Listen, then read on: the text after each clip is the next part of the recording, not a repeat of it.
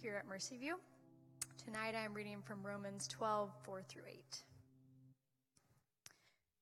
For as in one body we have many members, and the members do not all have the same function. So we, though many, are one body in Christ, and individually members one of another, having gifts that differ according to the grace given to us. Let us use them. If prophecy, in proportion to our faith. If service, in our serving, the one who teaches, in his teaching. The one who exhorts, in his exhortation. The one who contributes in generosity, and the one who leads with zeal. The one who does acts of mercy with cheerfulness. This is the word of the Lord. Thank you, Marla. Well, good evening. Welcome to Mercy View. If you are visiting tonight, I want to send a special welcome to you. My name is Brad, one of the pastors here, and this is a unique night. This is family worship night. We do this a few times during the year, and if you're here tonight and you are a kid, a big kid, little kid, you're a kid, I want you to raise your hand for me. Kids, look up here. Raise your hand, okay? Yes. I see some older people raising their, some really big kids here. All right, if you're a kid here tonight, I want to do something with you real quick, all right? I'm going to say, hey, kids, and you're going to say back to me, hey, Pastor Brad. You ready? All right? Hey, kids. Is there anything better than that? Now, that was good, kids, but let's try it one more time, this time just with like a lot of gusto, a lot of excitement. Here we go. Ready? Hey, kids. Nothing better. Nothing better. Thank you. It is one of the things that you hear us say a lot, that we love our kids here at Mercy View. Sometimes people will say this about kids, that they are the future of the church. I got news for you. They are the now of the church. And we want to see them invested in and served well. We see that happen in Mercy View Kids. Jamie is leading the charge back there, doing a great job. They had a training today, and so many of our workers are getting just skilled and able to serve them in the future, and we're thankful for that. We involve a lot of our children that are a little bit older in most of what we do in worship. Here we hope in a little bit we're going to be able to do some of that elementary age class stuff. But we value our kids. And one of the ways that we value them is by inviting them, really, into coming and being a part of what we do here on fifth Sundays in the year. But I want to do something real quick just to encourage you if you're a parent here, and maybe this is hard for you tonight, and I get that it is difficult. Some of you are going to leave tonight like, I didn't hear anything. I didn't know what happened. I was just kind of there. Let me tell you about why it's so important that you're here and that you're with your kids. This comes from pastor and author John Piper. He says this: our arguments for bringing children to worship will carry weight only with parents who really love that. They will only convince parents who really love to meet God in worship and want their kids to grow up breathing that air. The greatest stumbling block to children's worship is parents who do not cherish their own. They don't love it. They don't cherish their own worship. Children can feel the difference between duty and delight. They know whether or not dad loves being there or mom loves being there. So, the first and most important job of a parent is to fall in love with the worship of God. If you go to church out of duty, you feel forced to, or have any other reason than a love for being there, your kids will know. You cannot impart what you do not possess. So, we want our children to catch authentic worship. And then he goes on to say this: we aim for children to catch the passion for worshiping God by watching mom and dad enjoy God week after week. If the children see dad praying, face in his hands before worship week after week for 12 years, how might that impact them? If they saw mom and dad beaming with joy as they sing God's praises, how would it impact them? Of course, the service is over the children's heads. It's supposed to be. They are beginners.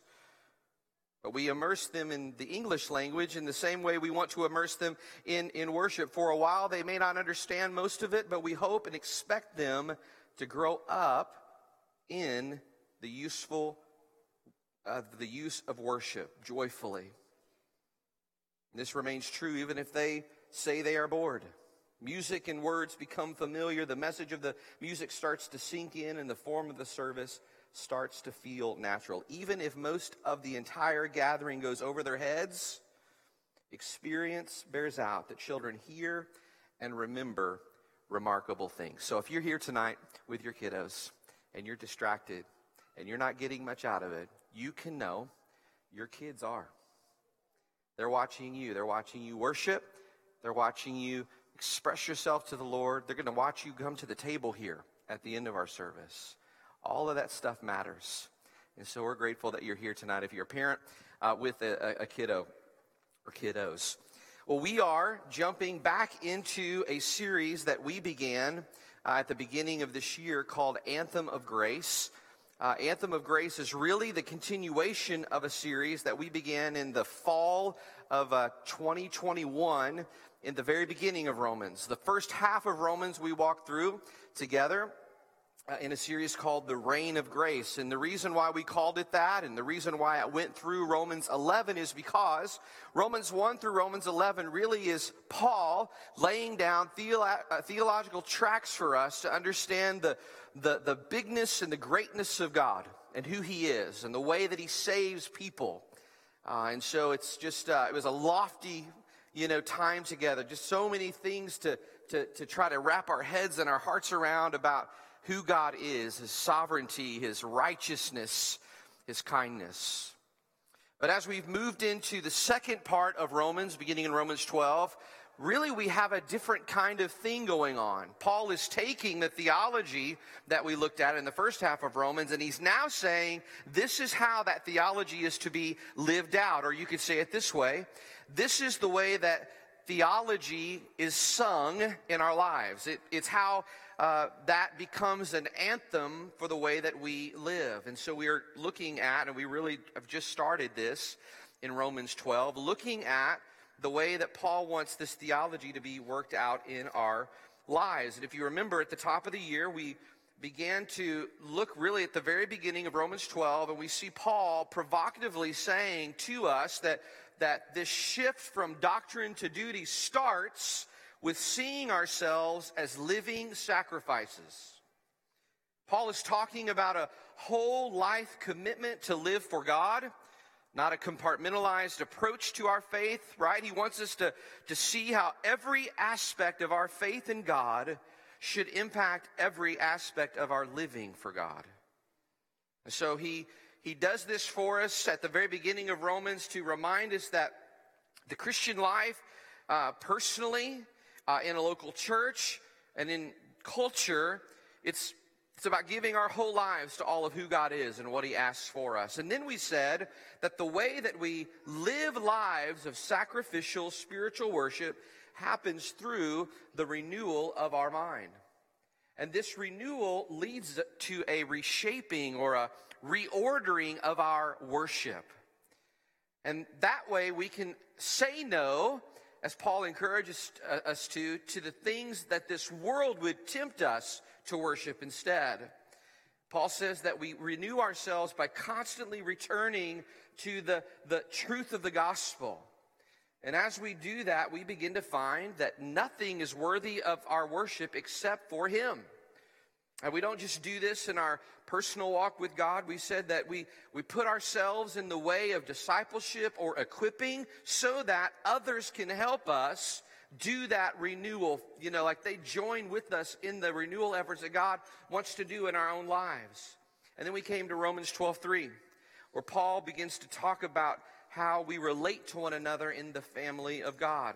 He wants us to think about how grace works itself out in the life of the family of God. And what Paul says in particular is that humility is what marks the Christian in the local church. And the core of gospel humility is not thinking more of yourself or thinking less of yourself, but it's thinking of yourself less. And we said that the way that we get that kind of gospel humility is we begin to get the truth that only in Jesus do we get the verdict before our performance. We get the verdict that we are declared righteous before we have to do anything for God, before we respond to God in obedience. And it's what Paul says right before our passage today. He says, go for that kind of humility. Run after that kind of humility in the church, if you're a member of a church. I think we're going to see, I know we're going to see tonight as we look at Romans 12:4-8, why that's so important. So look with me, if you would, beginning at verse 4. Paul uses this metaphor that you heard Marla read to describe the way that a local church should see themselves. We said that this word picture we've seen this word picture before because Paul uses it in many of his letters in places like 1 Corinthians 12 and Ephesians 4 and 1 Peter 4. And you see this image here again in Romans. It's the picture of how the local church is like a human body. And Paul says that just like our human body has different and unique parts that all work together to help us function properly, in the same way, the local church is made up of a diverse group of people who are gifted differently. And in God's wisdom, when those things are brought together in humility, it makes that church strong, it makes that church healthy, and it makes that church beautiful. And that really brings me to the first thing that I want to invite you to see this evening. Humble unity in diversity makes a church beautiful. What Paul is saying here in the first part of this passage is that our humble diversity working itself out in the context of a local church brings about a beautiful unity that makes the local church powerful and attractive in the right way. See, Christian unity, rightly understood, does not undercut the differences that exist among Christians in the church. And differences among Christians are not to undercut the reality of Christian unity in the local church. So let's do this for a moment. Let's dig down here just a little bit and talk about this idea of unity. I actually think unity in the local church is something that's misunderstood many times. I think there's a couple of things that Paul is trying to get across here, and I think the way that I like to do it tonight is talk about the way that he's not talking about unity to get to what he is talking about as he talks about this idea. So the first way that I think that we could think about this is this. Unity does not mean sameness. Just because we are all part of a family, you guys are a part of a nuclear family, or you have people that you're connected with that you would call your family, you know you aren't the same as someone else in that family unit, right? And just because we're all a part of the family of God in the local church doesn't mean that I am you and you are me. Paul is not saying that when you and I get saved, we are somehow transformed into a bunch of interchangeable units. No, we continue to have distinct gifts and personalities and wirings. It's all part of what God brings together to make a church beautiful. And further, our unity is not disrupted because there are differences between us. It shouldn't be disrupted. It's actually meant to strengthen our unity. It's meant to boost and to heighten our unity. So Paul is not saying that one size fits all in the kingdom of God. There are different gifts. There are different responsibilities. There are different levels of influence and leadership and service in the church. All the partners here at Mercy View, all the members here, do not have the same function. And he says that again in verse 6 when he says, having gifts that differ according to the grace given to us. So there are differing gifts in the body according to the grace and the wisdom of God. There are different responsibilities in the kingdom of God, and these all come together in a kaleidoscope of unity that makes much of God and strengthens his church.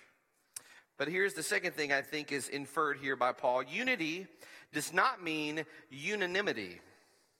Try to say that fast. What is that? Unanimity is agreement by all people involved. Here's what I think is inferred. Paul is saying that because there are differing gifts and responsibilities and areas of service, we should expect some sharpening as these things come up against one another. We should expect things like difficult conversations as our gifts and personalities and our spirit and responsibilities come into contact with one another. You can see how this interfaces with the idea that sameness is not unity, right?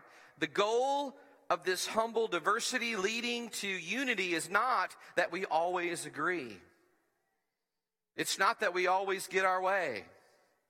It's not that we are always going to see eye to eye on every single issue. It's that our humility would lead us to love those who are wired differently than us, who are just gifted differently than us, who have a different sphere of influence and responsibility to us, and ultimately to lay down our preferences according to our conscience and see how the Lord would knit our hearts even closer in this local church together. Now, two of the real challenges that we face in the 21st century, and it's actually not unique to the 21st century, but it's two ways that culture and the time that we live is pulling us away from what Paul is calling us to, and it's two things. One is individualism, and the other is consumerism. Christians, by the way, are no exception to those challenges. Even we think first of ourselves and then everybody else so many times. There is a lot of what I would call silo thinking and acting in the local church. We really struggle to see ourselves interconnected with one another. We're not asking the Lord often to reveal to us by His Spirit when we come into this worship gathering, for example, like, who do I need to move towards? Who do I need to encourage? Who do I need to serve? Typically, we come into this space and other spaces thinking about how those things can be done for us. And I hope that you are encouraged and served in the context for community here at Mercy View, but unfortunately, I think we tend to stay in that space and only that space a lot. And here's the deal. If we can make that shift personally and as a church, I think it's a game changer. If we can make the shift to seeing others rather than ourselves first. And the close cousin we just talked about, consumerism, gets in the way of this true. It destroys this unity among humble diversity, because when we see the church as only a means of meeting our needs, the church is not a body where everyone is linked and serving one another and being built up. It really ends up just being a place, an institution, and an establishment that is for me and me alone.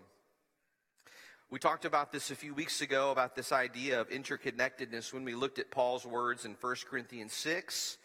If you know that passage, it's a provocative passage because Paul is going to use a word picture that his intent in sharing the word picture in the way that he does is to say there is something that happens when one who engages with intimacy with someone other than their spouse, when that happens, they join themselves with that person in a very deep way, physically, emotionally, and it makes them very, very connected.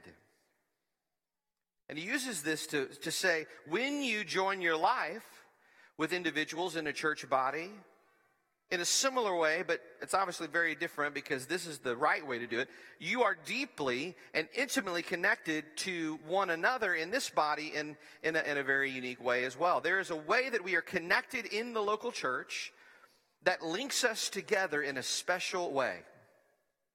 And if we take the idea that we're looking at tonight and that we just talked about and lay it over our passage, our practice of humble diversity or the lack thereof either contributes to unity or works against it. Humble unity in diversity makes the church beautiful. Now, look with me, if you would, beginning in verse 6. Paul has already said that there are real differences of functions among believers. He does it again in verse 6.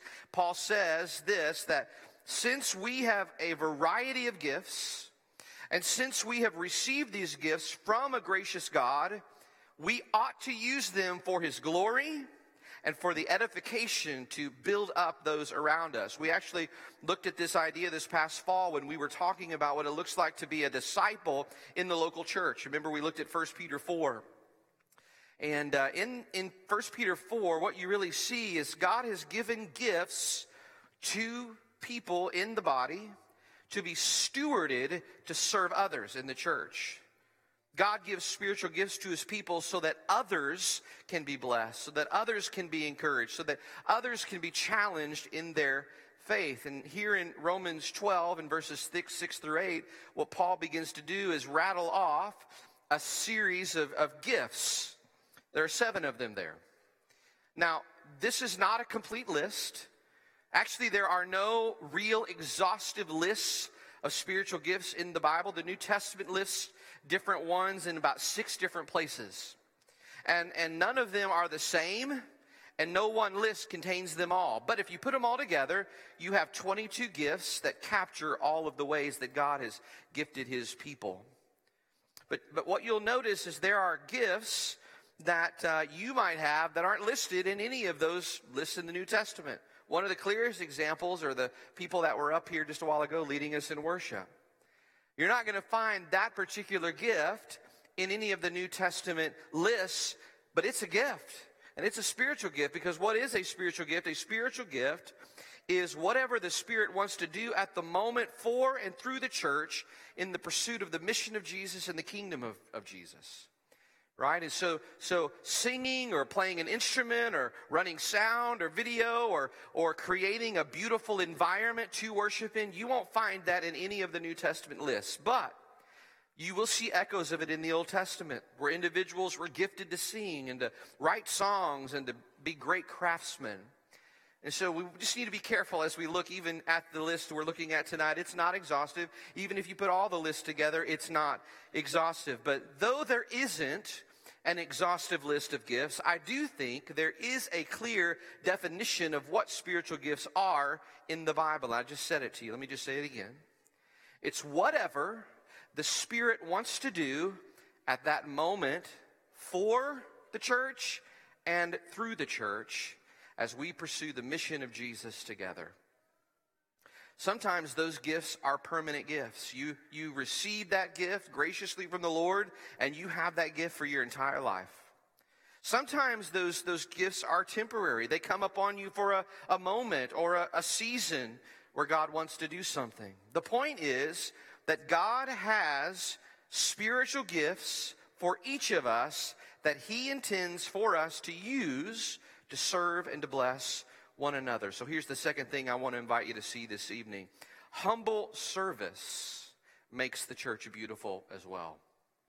Humble service makes the church beautiful. So here are a few things I think we can see from what Paul is saying here about spiritual gifts. First, when Paul says that God has assigned gifts to us in verse 3, he means that every follower of Jesus gets at least one. So here's the question. Do you know what yours is? I have found in my own life, I've seen this bear itself out of the lives of a lot of folks that I've had the privilege to walk with. Your Christian life won't really take off until you start discovering what God has created you to do to serve other people. Like nothing helps you grow in your relationship with Jesus like helping someone else grow in their relationship with Jesus in whatever way you're gifted. Some of you have never discovered the joy of being used by God in the lives of other people. Let me tell you, it's thrilling. God saved you to send you into service, to send you into mission. And I just want to say, there are many, many people here tonight who have followed this call. And I am so proud of you. Honored to walk with you in ministry here at Mercy View. You are experiencing the thrilling nature of serving other people. Seeing how God can use you to bless and encourage, even challenge people to say things that are maybe even hard to other people, but in love. God saves us to send us to serve other people. If you don't know what that is, we're going to talk about that here in just a moment, how you can discover that. But second, I think Paul is saying this: no one Christian has all of the spiritual gifts. Again, verse 5 is saying that we need each other, right? That's the whole point of the body metaphor. God has intentionally set up his body so that we need each other. It's one of the ways that he combats the ways that you and I tend to move towards pride and self-centeredness. I think that the most valuable earthly gift that God has given me outside of my wife Holly and my children is this church. I have learned more about God from being in this body than anywhere I've ever been before in my life. And there have been moments where God has raised up somebody just at the right moment to speak a word of encouragement to me, to speak a word of guidance to me, to speak a word of warning to me, to minister to me, to minister to my family.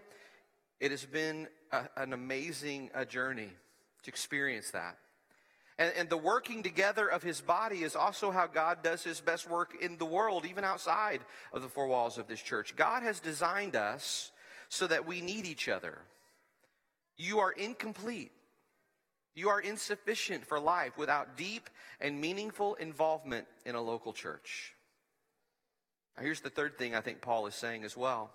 Spiritual gifts are usually a specialization in a duty given to all Christians. Notice that the things Paul lists out here in this passage: teaching, encouraging, giving generously, serving, teaching, showing mercy. I wish we had time to just talk about all of those. We don't tonight, but aren't those things commanded of all of us, right? Yes. But that's where the phrase in verse 6, I think, comes into play. According to the grace given, God gives certain believers an extra measure of grace in these things. Like, we're all supposed to evangelize, but there are some people in this church who are gifted in evangelism, and I'm learning from them and trying to lean on them to understand what it looks like for me to be a better evangelist, for our church to be better evangelists. We're all supposed to give, but there are some of you here who have a particular gifting spirit. It's a spiritual gift to give generously of your time, of your energy, of your resources. We're all called to pray, right? But there are some who seem to know right when to pray or how to pray. My wife is this way. She is the way that the Lord answers her prayers has shown over time, just like she is gifted in prayer. So God gives certain believers an extra measure of grace, even though it's something that we're all called to. And while we're all called to do everything on this list, we're not all called to do everything equally or gifted equally for them. Like, as a pastor here, one of my primary jobs is to do what I'm doing right now. It's a great privilege to do this. But just because I do this doesn't make me omnicompetent in all areas of ministry here at Mercy View. I am not a one-man ministry machine. Sorry to break it to you. But God has made me a part of a body and gave me a role and some gifts to serve the church. And when those gifts come alongside John Floyd's gifts, something beautiful starts to happen. When those gifts come alongside our deacons, when those come alongside our gospel community leaders and the people in our gospel communities and all of our partners, and all is starting to happen. You get the picture here. This is that kaleidoscope of unity among diversity. And let me just say it in this way: not everything that comes from heaven has your name on it, but something does. So we need to figure that out and devote ourselves to that, which really leads to the million-dollar question: how do you discern your gifts? I think that spiritual gifts tests and inventories can be a great tool to help us maybe begin to discover some of that kind of stuff. But there can be limits to that. I actually came across a little tool that I think is really helpful from pastor and author J.D. Greer that I just want to share with you real briefly. And this is almost kind of envision this like a Venn diagram, where if these three things kind of in the middle come together, you're starting to probably get a picture of what you're gifted in. It's three A's. One is affinity. What are you passionate about? What needs do you find yourself drawn to? What kind of ministry feels satisfying for you when you're engaged in it? Maybe what kind of things do you notice in the local church that you're like, man, that there's a need there. I wonder if I should talk to Brad about meeting that need. That could be an affinity possibly for that particular area of ministry. Some of you, reflecting on your past experiences will be really helpful because God has allowed you to go through some really painful things in order to minister to others who are going through that thing in real time. Sometimes you're just aware of certain needs that others don't see, and that awareness is an invitation to do something about it, to move towards that ministry. So that's affinity. The second, though, is ability. What are you good at? What have other people told you that you're good at? Which actually starts to touch on the third A, which is affirmation. Affirmation is, like, where do people see you serving and say, man, I see God's hand on you when you do that? We may not think of it this way, but God gave his church to us to sometimes help us see what we can't see, including blind spots. Regarding strengths or gifts that we don't know that we have. But also the inverse of that, it also helps like people can be honest with us about things where we think we're gifted in, but we're really not.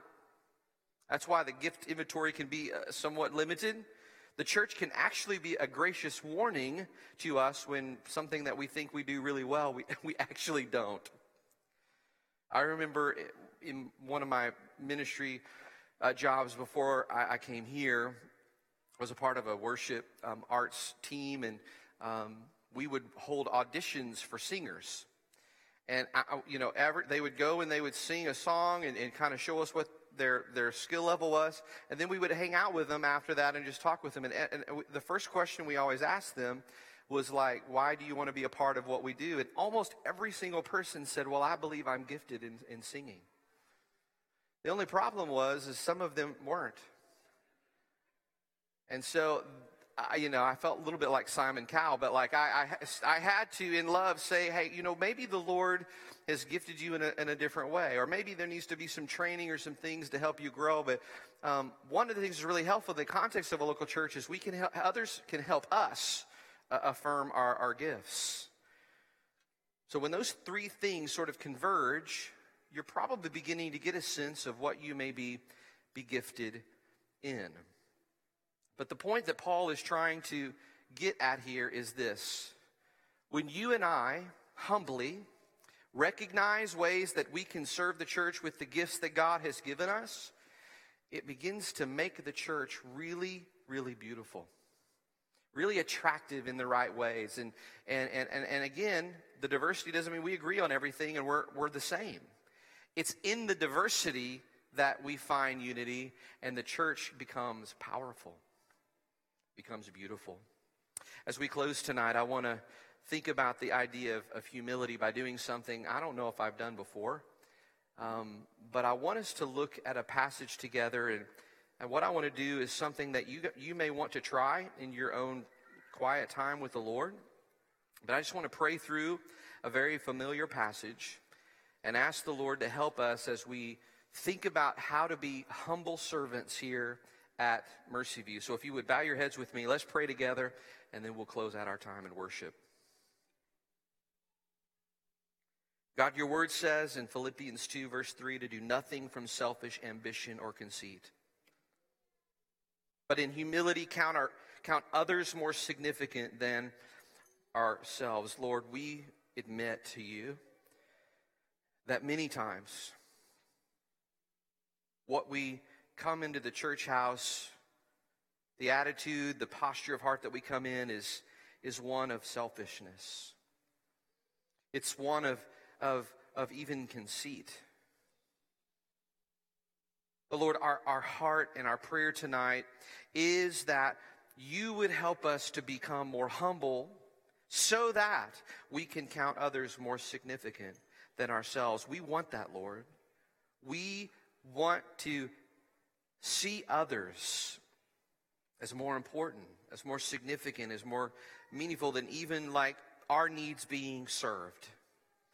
It goes on to say, let each of you look not only to his own interests, but also to the interests of others. So, God, you don't say that we shouldn't look to the things that are of interest to us, but you remind us here that we need to also, in addition to that, look to the interests of others. That means we need to have a curiosity about others. We need to be good question askers of other people. Help us to move into the lives of other people, showing interest to them.